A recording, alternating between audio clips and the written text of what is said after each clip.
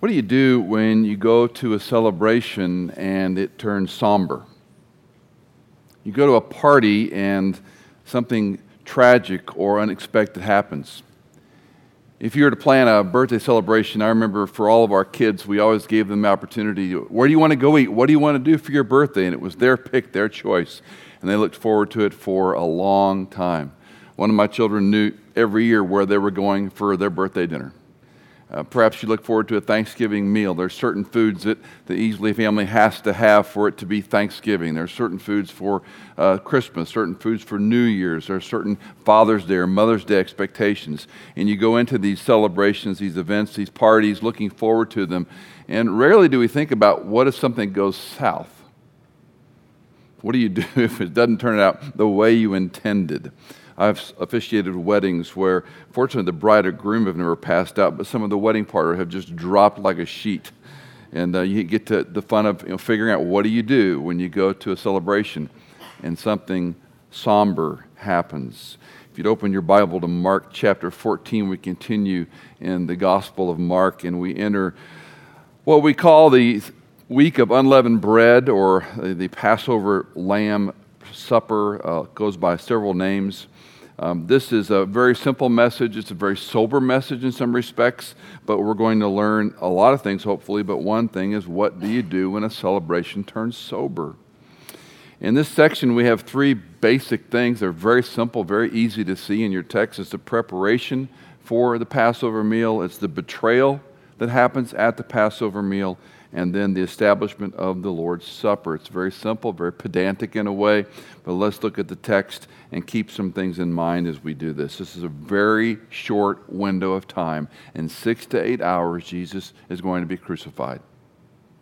So he's gathering this meal he's anticipated to have with his disciples for the very last time. And we read in Mark chapter 14, verse 12, on the first day of unleavened bread, when the Passover lamb was being sacrificed, his disciples said to him, "Where do you want us to go and prepare for you to eat the Passover?" And he sent 2 of his disciples and said to them, "Go into the city, and a man will meet you carrying a pitcher of water. Follow him, and wherever he enters, say to the owner of the house, 'The teacher says, where is my guest room in which I may eat the Passover with my disciples?' And he himself will show you a large upper room furnished and ready. Prepare for us there." The disciples went out and came to the city and found it just as he had told them, and they prepared the Passover. Just as a reminder, the first day of unleavened bread, it's a week-long celebration. Passover was the first part of the celebration, and then 7 days of unleavened bread followed as they commemorated all the events of the Exodus and reminding what God had done for them. Technically, it was on Nisan 14th or 15th. And there's a little bit of debate because the way we think of time, we think of midnight is when it becomes the next day. For the Jew, the day was broken up in 4 sections of 6 hours, and twilight was when the next day began. So Sabbath, Shabbat, begins on Friday when the sun goes down, which is technically the next day. But we count it a little differently, the way we think of our time. So on the day before Passover, all the animals would have been sacrificed in the afternoon. Estimates are north of 30, 40. Some have incredibly huge numbers of 1 million people descending on Jerusalem. I don't think the city could accommodate that many, but I do think we're looking at 30+ thousand people readily who would have been in the city at this time. That was the natural inhabitants, and then you add those pilgrims who come, we're into tens of thousands of people at least who have come for the sacrifice. It's very likely that the person who sacrifices the animal is Jesus himself. The head of the household was typically the one that when the animals were picked and you went out into the fields where they were slaughtered, the head of the home would bleed the animal. Now, if you did this in antiquity, in the Exodus, of course, you did it in your home. But you could only do it where God established a place of worship, where he established his name. So they would have thousands of these animals that would be waiting for them to be purchased, or they were brought up. The priest would inspect them, and then the head of the home would bleed that animal. The blood would be caught in a basin and had to be dealt with in a special way. Those of you who are hunters, not to be too grotesque, but those of you who are hunters, you would know how to field dress an animal, and that was not too dissimilar to what they did with the lamb or the goat that then was brought in. The word unleavened technically means unfermented or without fermentation. And that's a symbolism. The idea is no sin. And so the whole preparation of the Passover was to be done without sin. Clean the house of all leaven. Make the flatbread so there's no representation of sin. It's done hastily. It's hurried because the angel of death is coming. And you're going to sacrifice the animal, put blood on the doorpost and lintel of the home. You're going to roast it with fire. You're going to eat it in haste, bitter herbs and other things. And you're going to gird up your loins and leave. They were commemorating this, not only with the big meal, but then a 7 days of unleavened bread celebration to remind themselves of what God had done for Israel to redeem her out of slavery and consecrate her for worship. Think of this also as an exciting holiday. Think of it as a barbecue. I don't know how many of you, maybe some of you are vegans and you don't like to eat meat. That's fine. That's your decision. There's nothing I love more than smoking meats or grilling meats. It's the best smell in the universe to me is a steak or fish or something on the grill. And you think of all these animals being roasted with fire. It was a celebration. It was a barbecue.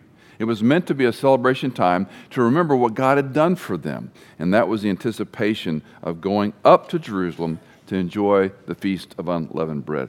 From Luke chapter 22, we know that Jesus sent Peter and John to go find this location. And there's some debate about was it prearranged or was it supernatural. Christ says you're going to meet a man carrying a water pitcher and you're going to follow him. That's kind of cryptic.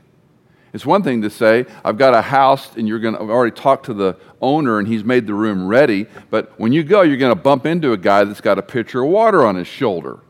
And that does raise a couple of interesting comments because, not to be unkind, but men didn't carry water in that day. So it was an unusual sight to see a guy carrying a pitcher of water. And nonetheless, Jesus says that's the cryptic remark. Mark sees this, I would argue, as Jesus' supernatural ability. Even if he pre-planned the location, the fact that the guy was going to have a pitcher of water, who could have known that but God?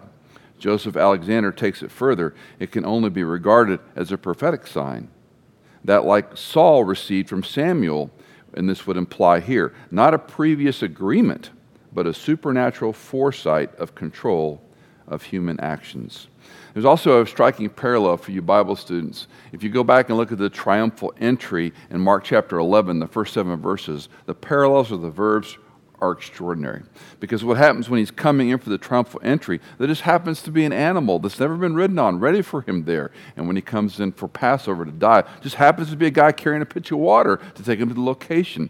And those two segments, the triumphal entry and this Last Supper discourse, really are parallel in rich theology and texture. We're coming in for a celebration, now we're getting ready for a death meal. Well, the room is large, it's unfurnished, it's furnished. The word furnished in Greek means spread out. And we use that word, we go to someone's home and we go, man, there was a spread there. There was food everywhere. Well, that probably has a little bit of latency in the way we talk about things. But for the ancient Jew, a spread also was a lounging. They didn't sit at tables with chairs. They were at a lower table, reclining, kind of leaning on pillows, leaning on their side, one way or the other, reclining, not the way Da Vinci painted it, but more prone on the ground or close to the ground. The arresting comparison of this preparation is that it's already there ready for you, but you have to go make further preparations. So undoubtedly, they've slayed the animal outside near the complex proper. The priest has sanctioned the animal before it was bled. The blood was disposed of properly. They've roasted the meats. More than likely, they're then bringing the cooked meat and then the other foodstuffs necessary for the Passover meal together. The betrayal is then verse 17. When it was evening, he came with the 12. So we have some timestamp. We can't know precisely sure, but if you're sacrificing thousands of animals, you've got to orchestrate this. And many believe this happened the day before. Let's call it Wednesday before the Thursday evening meal, which also would make some sense. As they were reclining, there's your word, at table and eating, Jesus said, "Truly I say to you, that one of you will betray me, one who is eating with me." They began to be grieved and say to him one by one, "Surely not I." And he said to them, "It is one of the 12, one who dips with me in the bowl. For the Son of Man is to go, just as it is written of him. But woe to that man, by whom the Son of Man is betrayed. It would have been better have been good for that man if he had not been born. All four Gospels record the betrayal at the Passover supper. The evening, again, is this important timestamp. The sun has gone down now, so let's just call it 6 p.m. just for our own brain to think, okay, it's definitely twilight now.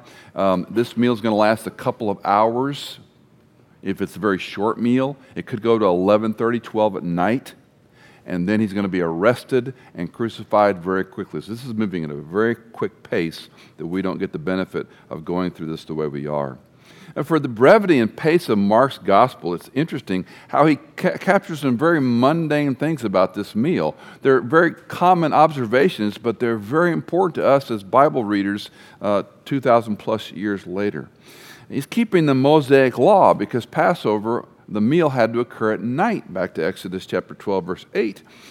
And during the meal, Jesus issues this very solemn formula, truly I say to you. We've talked about that many times. Truly I say to you. It's a red flag in your Bible. Pay attention when he says this. One of you will betray me, one who is eating with me. That phrase is unique to Mark. They all talk about the betrayal, but no one except Mark says, one of you eating with me. It's a more personalized aspect. It's a chilling comment. Now, I don't want to use too much sanctified imagination, but if this was a celebration meal, which I believe it is by every account we have, and these are his 12 closest friends, by all accounts what we know, his handpicked disciples. When he says this, we've got a lull over the conversation. This celebration has turned very quiet, very somber, very quickly. One of you is going to betray me. It's no longer the happy celebration they were looking to, remembering God's great deliverance and redemption for Israel out of slavery and bringing them into their own land. We'd say crickets today, or awkward silence. Years ago, they used to talk about Lincoln's ghost. When you'd be in a room or a hubbub or a conversation, all of a sudden someone would say something, something would happen, everything went real quiet and chilled. Lincoln's ghost came in the room. So we could see a little bit of that, I would argue, going on. These are his closest friends on earth, and he says, one of you is a betrayer. The guilty one, did he glance away? Did he stare at his food? Did he have a aghast face like the other ones? Not me. Did he feign a lie? What did he do? It probably is linked to Psalm 41:9. And some of you who know your Bible history may remember the story of Ahithophel. Ahithophel was David's war counselor. Ahithophel had a long relationship with David in helping him fight and win his battles, but there was some unfinished business in Ahithophel's family that David never dealt with, and it was the rape of one of the daughter named Tamar. And Ahithophel then conspires with Absalom to destroy David's kingdom. In Psalm 41:9 we read, even my close friend whom I trusted, who ate my bread, has lifted up his heel against me. And that reference, many believe, that's a prophetic reference to one of my close friends. You were on the inside. You helped me. You were with me all this time, and you betrayed me. The counselor who betrays the king, and now the disciple who betrays the master. John Grassmick writes, to eat with the person and then betray him was the height of treachery. Verse 19, they began to be grieved and say to him one by one. Again, Mark's little detail. Surely not I, not me, no way, not me. You think it's me, Lord? Each one of them, but the guilty one, of course, he says the same, but how did he feel? We can imagine the innocent disciples were devastated by Christ's words. This has ruined the whole evening. Couldn't be me, not me. You think I'd betray you? Verse 20, Jesus is clear, one of the 12, who is dipping the same bowl. Perhaps if you go to Mediterranean restaurants or Italian restaurants, sometimes they bring out a plate and they pour olive oil on it and then maybe put cracked pepper or this, that, or what, balsamic, whatever, and you dip your bread in it. That's pretty Mediterranean, pretty common. There was a bowl of oil, of spices, of herbs, and you would dip your bread in it. They didn't use utensils. Bread was the utensil, and you would dip in and we'd share a bowl. And it's an intimacy of you're eating with me. We're eating out of the same food, the same bowl, and one of you is going to betray me. For the Son of Man is to go, namely to die, which fulfills Scripture. And there are many you could point to, Isaiah 53 and Psalm 22 would be the easiest. Yet woe to the man by whom the Son of Man is betrayed. I'm going to die. It's part of God's plan for me. That's going to happen, but nevertheless, woe to you who are the instrument of that betrayal. The one who betrays sins against him. He earns the title Son of Perdition. Remember back in Mark chapter 14, verse 10, Judas Iscariot, one of the 12, went off to the chief priest in order to betray him to them. They were glad when they heard this, and they promised to give him money. And he began seeking how to betray him at an opportune time. In the 23 or so times Judas' name is properly mentioned, or a pronoun with his name, Judas, he, every single one of those 23 sometimes in your English Bible, the word betray or betrayed or betrayal or intending or becoming or the traitor is used within a couple of words or the same phrase. Every single time. Likewise, our Lord, one writer says, woe regards to Judas is both the wrath and pity of our Lord. He wasn't just angry and furious with him, he feels pity on the man. He's become a traitor. Another commentator, our Lord seems to forget his own woes and pities this man. Now, let's think a little bit about this betrayer. Just I want to give you two other verses that come out of the Gospel of John. John, again, he's not the synoptic. John's Gospel is different.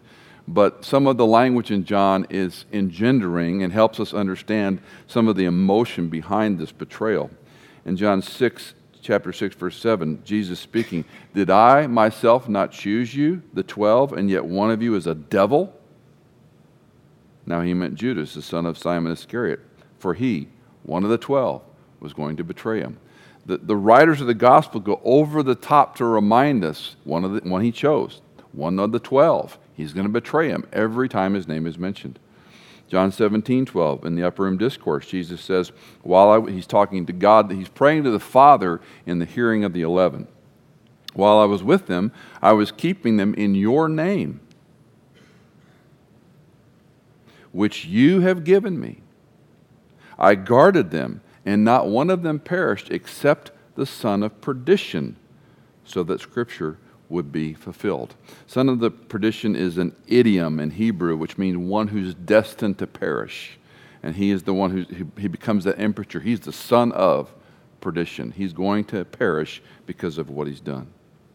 You step back on the Gospel of Mark a little bit, it's striking that wherever the gospel is preached, that the woman who broke the alabaster vial of perfume is forever remembered because of her lavish gesture.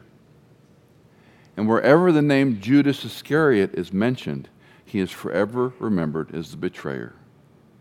So you have this juxtaposition. What are you remembered for? Here's a woman with a lavish, generous gesture with this alabaster nard, this alabaster perfume that she broke and poured on Jesus, over against the eternally remembered son of perdition. I think one lesson, it's not a pleasant lesson, but one lesson that probably does all of us as Christians good to hear from time to time. You can be really close to Jesus. You can be kind to Jesus. You're not rejecting him merely, you're betraying him. He was born to die that we might live. And to reject that offer is not merely to our own peril, it's to betray the reason he came. It's the height of treachery. I came to save you, and you spit in my face. I came to save you. Not only do you reject me, but you say cruel, harmful things about me. We think of those who attack Christ in the media and print, those who hate Christians. Some of it may be deserved, but nevertheless they hate Christ. It's not just rejection. It's betrayal. It's uncomfortable to think about. We came for a celebration, and it's become very somber. And Jesus continues by establishing this supper with a further meaning. Verse 22, while they were still eating. You got to envision this being a slow process now, a somber process, a quiet process. He took bread. After blessing it, he broke it and gave it to them and said, take it. This is my body. And when he had taken a cup and given thanks, he gave it to them, and they all drank from it.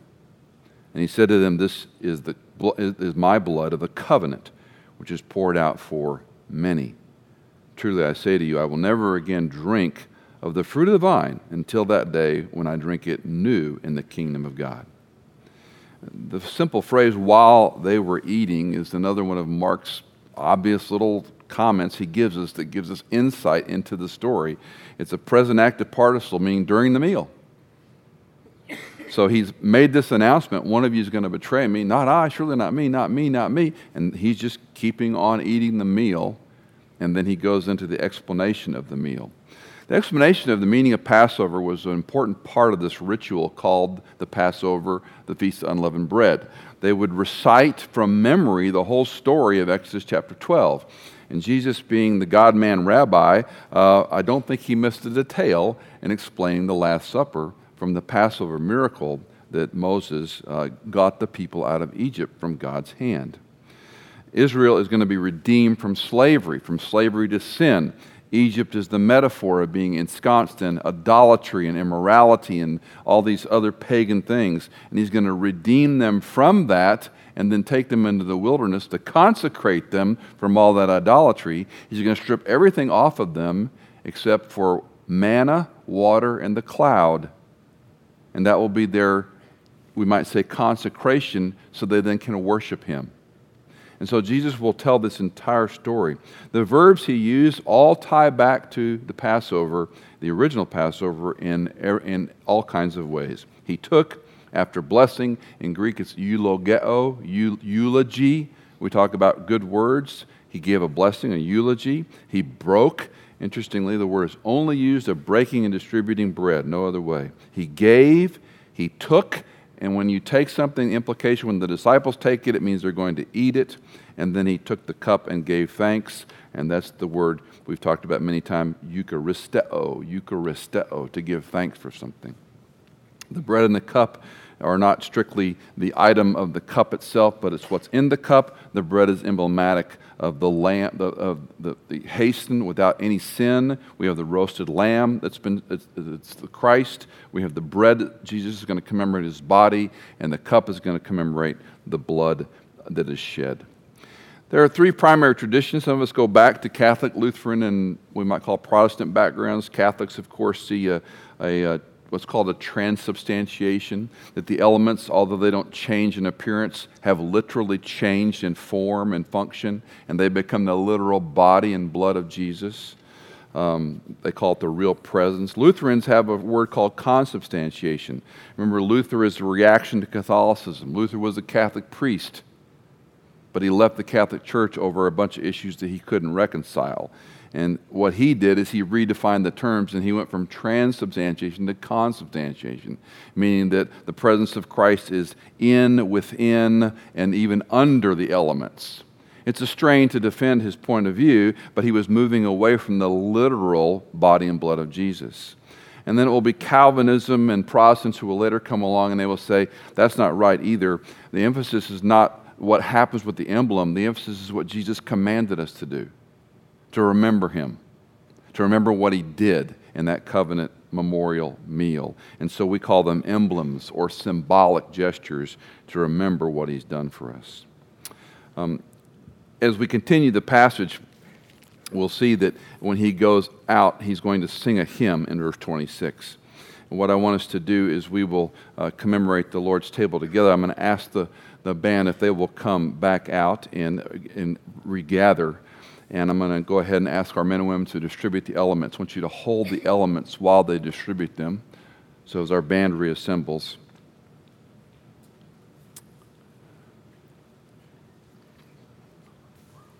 As you hold the element, keep in mind a few things. This is 6, maybe 8 hours before he's crucified. The time is very short. He had arranged the meal. He'd planned it well beforehand. One of his closest friends has betrayed him. His concern for his disciples is paramount. To think he's explaining to his friends what's about to happen. Judas, of course, will leave very quickly. The concern for following the law and the celebration of the Passover is paramount in his mind as well. He's going to do it by the book. It's going to be the last time he's ever going to do it until the kingdom of God, which is another cryptic phrase from our Lord.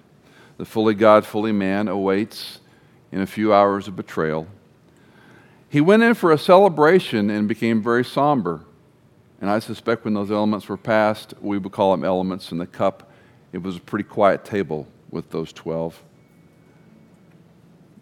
I don't want to make you sad or discouraged, but I do want you to be somber and kind of put yourself in that scenario when you went to have a great celebration and a feast for your birthday party, your Christmas, your Thanksgiving, your anniversary. It was going to be the greatest meal of your life that year, and all of a sudden it turns very, very somber.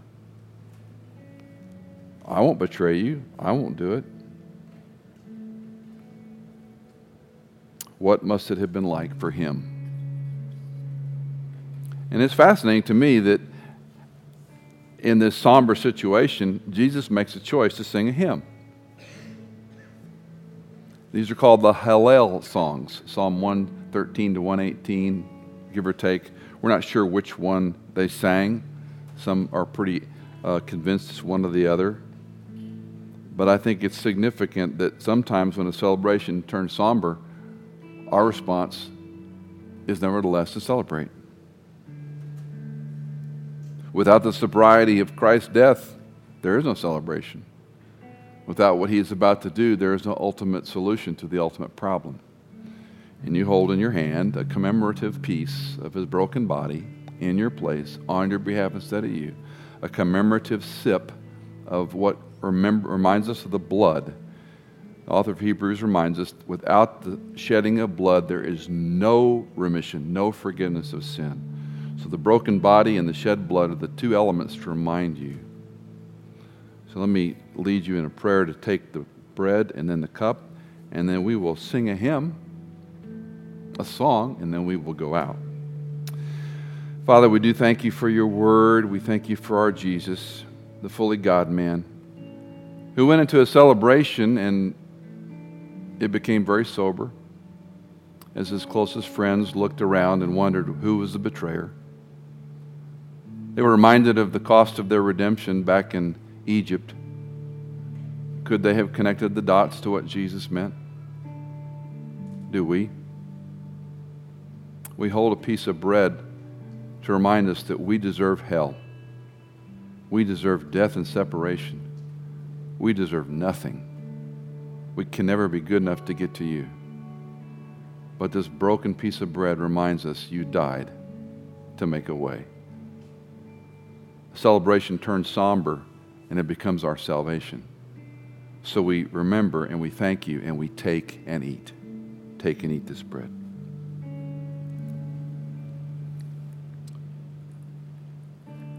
In the same way, after supper, he took the cup. When he had given thanks, he gave them the cup and said, as often as you eat this bread and drink the cup, you proclaim the Lord's death until he comes. I don't think they understood it right then, but they will in the future. Would you say with me, I am proclaiming the Lord's death until he comes. I am proclaiming the Lord's death until he comes. Take and drink.